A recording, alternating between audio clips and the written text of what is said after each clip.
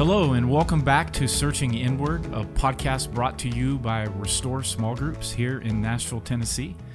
I'm George Stahl, joined by Scott Reel and Anna Bryant and all of you on YouTube from behind your box, your computer, listening in your car, at work. We're so glad you're here and joining us. And today, we're continuing on our journey of transformation. And we're kind of going through this new book, Scott, that you wrote, just hitting some of the highlights. It isn't even released yet into the world, but it's been released out of your heart. And we got some of this writing on the pages. And so we're going to be highlighting each of the days here. And today is day 2, the Message of the Snare. And so we want to have some conversation around how the things that we think and the things that we believe, we actually become. And Scott, in the book, you quote Dr. Dispenza. He seems to be really driving a lot of the thought behind this book. But he says this: a belief is just an extended state of being. Essentially, beliefs are thoughts and feelings, attitudes that you keep thinking and feeling over and over again until you hardwire them into your brain and emotionally condition them into your body. So what we think, we actually become. I mean, that's really the definition of a paradigm, which is the premise of the whole book. I go back to that moment I read Covey say that the paradigm is the center of our being, and that what we believe about ourselves and what we believe about God and what we believe about the world is going to shape all of our responses. And so the more that we've studied neuroplasticity and neural pathways, it's true, what we believe, what we think, actually becomes a physiological reality for us. It becomes our reality. And so our being is just what we are going to respond to life from that belief. And so whatever we believe, that is who we really end up becoming. Neurologically, we're learning that it's etched into your brain. So chemically, what you're thinking is forming Yes. neural pathways. It's really actually being played out in how we feel, how we think, and actually what we're becoming in body. So that's just fascinating. And your beliefs are based on past memories, Anna.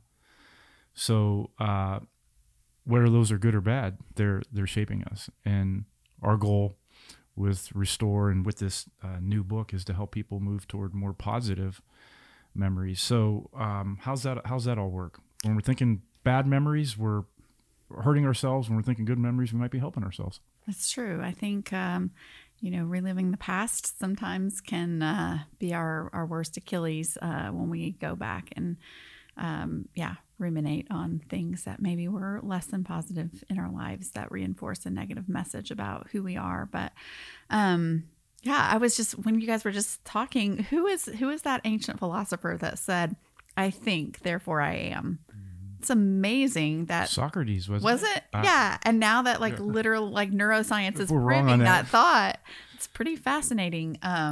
What we think about, what we focus on, it really does drive our behavior.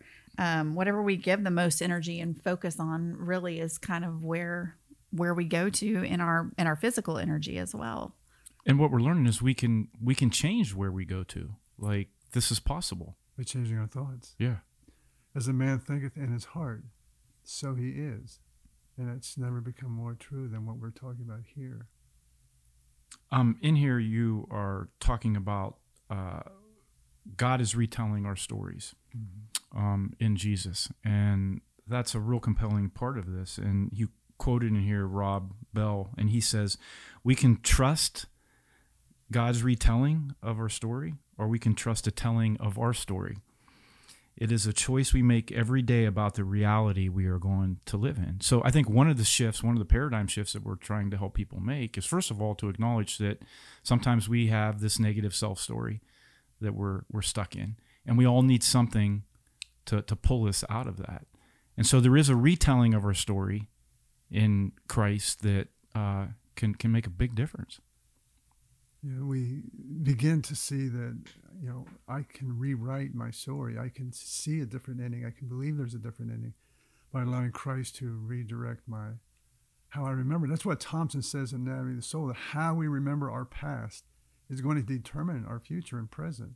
So if we want to transform our future, we have to transform how we remember our past. And that is best done, he says, in community, where there's empathy, empathetic listeners. Mm-hmm. And I think it's important to clarify, like, remembering our past differently doesn't necessarily mean like revisionist history. We're not trying to change the facts of what actually happened. I think it has so much more to do with, I mean, every life experience is filled with a lot of hard things, but there are also good things. And while I think it's really important to acknowledge those hard things that have happened, that we also are able to focus in on how those hard things could have worked to our benefit, or the good things that happened to us along the way can give us hope that more good things will happen in the future. So yeah, I think that's just really an important distinction to make. It's just, we're not trying to revise history and rewrite it in a way that says this didn't happen, but just taking maybe a more holistic view of it, that there are good things, there are hard things, and those kind of work together to kind of create who we are, and then focusing more on the positive of where we want to be going. Yeah, it's a more holistic approach. We're not rejecting a part of ourselves or a part of our history, but I like the way you say that, Anna. It's remembering it in a whole new way. So we could look back on some of our painful past and our struggle and our addictions, and they could be remembered in such a way that are shaping us in a beautiful way going forward. Well, what I mean by that is how I remember my past is it comes down to my interpretation. Yeah. How I interpret it and my perception of it is going to determine how it's affecting me now. And if I can remember it from a different aspect, especially if I have empathetic people around me, I can start to see it differently. And my interpretation of it can be different. It doesn't change the facts of very difficult things that have happened, but how they're affecting me and how it's defining me now in my present, that is where the hope is, that it can be changed. But it cannot change if I keep remembering it the same way. Yes. Yeah, I think that's hugely important, just recognizing that we don't let our past experiences or anybody else define us. Right. We actually, with God, get to define who we are. All right, so what you guys are actually talking about is it's the overwhelmingly negative self-talk that we convince ourselves how horrible we are. Like, remembering our past, we don't have to flog ourselves or beat ourselves up. There's a way to remember it in such a way that we can heal and change and grow. Well, yeah, I mean, I've had people in groups talk about their childhoods where their parents said, I wish you never would have been born. I had one lady say, that her mother told her, if I just would have had more money for an abortion, you wouldn't even be here. I mean, those type memories have defined them and how they interpret that. Well, I have no value. Then that person that was sharing that with us became addicted to drugs at a very early age. So now she's remembering her past differently, and that doesn't change what happened to her, but how she interpreted it and the message that came is different. Yeah. You are valuable, and it's a tremendous gift, your life, that you are here. We're talking about ontologically. Yes.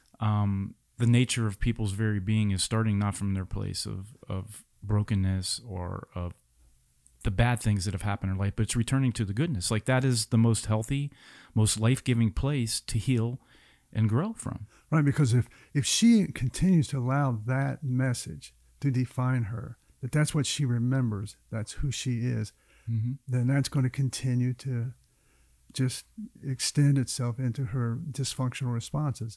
But if she can begin to see her value and remember her story differently from that aspect, it gives her a whole new life. She's not defined by that. In the book, you said that until we see ourselves loved by God, then we'll never live free. Yeah, what does that mean? I was just thinking about that yesterday. I was talking to my friend about that. I think that's the most powerful paradigm shift that can occur. If anything is going to eventually be transformed and work in my life in a healthy way, that's the foundational belief that has to be there. That is it. That is the root of my transformation, that God loves me, created me, and intimately knowledgeable of everything about me. And just as I am, as I was created, that is a beautiful thing. And so Nothing could ever separate me from that love. Nothing. And the belief of that, again, the belief of that and the interpretation of that, wow, everything can go forward from there. But if that doesn't, then I'm always going to be dealing with symptoms and it's going to be really, really hard to ever have anything consistently work. So there is this understanding that a human being can come to in understanding a divine being's love for us, that we're getting the help that we need, even in our struggle, even in our failures. And in the book, you tell the story of Jesus, how he speaks of this divine love in the prodigal. And I want to read this, a portion of this to you, and then have you maybe comment on this. But listen, because it kind of flies in the face of maybe how we think about how God's demeanor toward human beings, even in their struggle. But it's talking about the prodigal, and when the prodigal son is coming home after squandering everything his father gave him. I love this out of the Message Bible, and it says, when his son was still a long way off, his father saw him, his heart pounding, ran out and embraced him and kissed him. And then the son started his speech, and this is kind of going through that, like most people, this long column of debt in our accounting system of where we failed. And this is how we actually see God, is that as God's approaching us through Jesus' story here of what this father is like. And he starts rehearsing all of his sins and telling his dad, I don't deserve to be called your son ever again. But I love what Eugene Peterson says in the Message Bible. He says, but the father wasn't listening. Because his heart was pounding for love. I mean, the thing was that he was just glad his son returned. But isn't that what we often do while we're rehearsing all the reasons why we don't deserve to be loved, yet there's still something running out to embrace us, to love us, and to help heal us? Yeah, I think that's probably our greatest life's work, is undoing all the messages that we've received in our life and from our experiences and from the world about that we are not worthy and we are just not enough.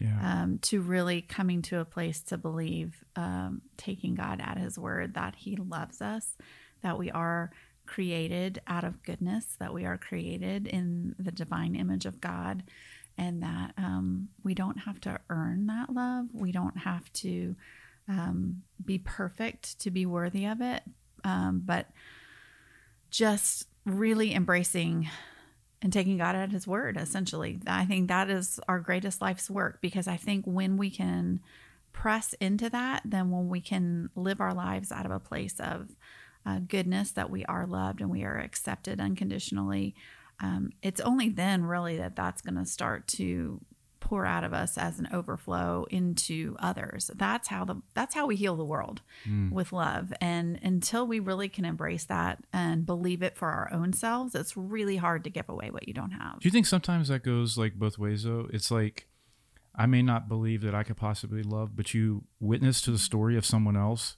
and you believe they could be loved. And then you ask the question, well, I'm worthy of that too. Yeah. Or it could be the other way around, that my witnessing to how even in my struggle I'm loved, that someone else could open up to the possibility that that's true for them. But Scott, I want to come to this and want you to kind of reflect on this and tell us a little more about this. But you wrote, because you used the paradigm shift. Paradigm is a big word for you here, but you said this is the paradigm shift to the new you. See yourself as a person worthy of love. And then you quote Elizabeth of Trinity. She once said, let yourself be loved. Do this and the chains will fall off and you will soon learn to fly again. The ultimate paradigm is seeing ourselves through the eyes of unconditional love. Well, it's the most powerful paradigm shift you're ever going to experience. There's just, we can talk on these podcasts for years and years and years, but it really does come down to one central point. Belief, and that is that I am loved just as I am. And when a person really embraces that and experiences that, everything in their life changes. And that's why we say grace is the most powerful force in the universe, because it meets me. And you're just talking about the prodigal son, when the father, just his heart pounding and just the joy of his son who's just returned from doing everything that he didn't ever want to be about. And he's so afraid that he's disappointed the father. And so he's come back with all his list of I'm sorry's and will you take me back? And, remember he said he would even work. He would just work on the farm and just do whatever he could do just to be a part of it. But he says it's his son. And we're going to have a celebration because he was lost and now he's found. And so, in the book or in a group or whatever, when an experience, a person gets to tell their story and be fully known. Here's where I've been. And the message back to them is, I love you, I'm for you, and I believe in you, and I will never abandon you. That is the beginning of that grace impacting a life. And if they can read it in a book and begin to hear a voice saying, you're mine. And have you seen that new show, The Message? The Chosen? Oh, yeah, I've seen. The scene with Mary Magdalene, it's in the first season. The first one, yeah. Mary, he calls her. Mm-hmm. And remember where she was at that time. She wasn't using Mary Magdalene as her name because she had become a prostitute and was hiding out. And Jesus just calls her by name and says, you are mine. You are mine. And she just embraces that. And so her life was changed in that instant that he called her by name because she knew what he was doing. He saw her. Mm-hmm. And that her life was changed in that instant. That's what the Bible, that's the whole story of Christ. And that's the story of this book. I hope that people will hear that voice say, call your name and say, you are mine, I see you. And that's the beginning of hope. So beginning to see yourself as a new person will motivate you more and more into the person that you already are. It's like I've heard someone say, be more of who you already are, but people don't really know that who they already are, it starts from this place of goodness and worth and dignity. And we all need that reminder. Right. And that's really hard. Like, I don't want to oversimplify. Like, life is hard, and a lot of people have not received that message from the places where they should, from their family of origin or from maybe their religious upbringing or, school. Like, I don't want to minimize the fact that there are a lot of people in this world that have never heard that message or received that message from another human. But that doesn't make it any less true. And I think that's one of the beautiful things about what we do in small group is for a lot of people, for the very first time, they come in to a group of people and experience that unconditional love and acceptance that perhaps they've never experienced anywhere else before. And when you experience that, you really can begin to change the way that you think, because you're hearing things about who you already are that maybe have not been called out or drawn out from others before. And it is so beautiful to see just how love really can heal a person. Going back to that scene from The Chosen, I watch that all the time when I'm getting in a bad place. I just pull it up on YouTube and watch it. But Jesus calls her by name because she's running away from him, and she's in that scene at the bar. And she's got the alcohol and she's running away. She's changed her name because she's no longer... And in that episode, you saw her as a little girl and she was adored by the Father. And then he died and you see all the things that happened to her. So she's living through a false self. Jesus calls her by name and she just freezes, frozen in her tracks. Mary Magdalene. And she goes, how do you know my name? He called her by name. So it's like, Scott Real, I see you. And when Jesus calls your name, it's not the worst part of you that is being drug up in your heart. It's the best part of you somehow. No, and if you in that scene, and Jesus sees her in the bar, and he comes up to her and he says, "Hey, this is not for you. I see you. You're Mary." And so the false self does that. It just cripples us, and that's where all of our addictive behaviors, our attachments, all our dysfunction grows through.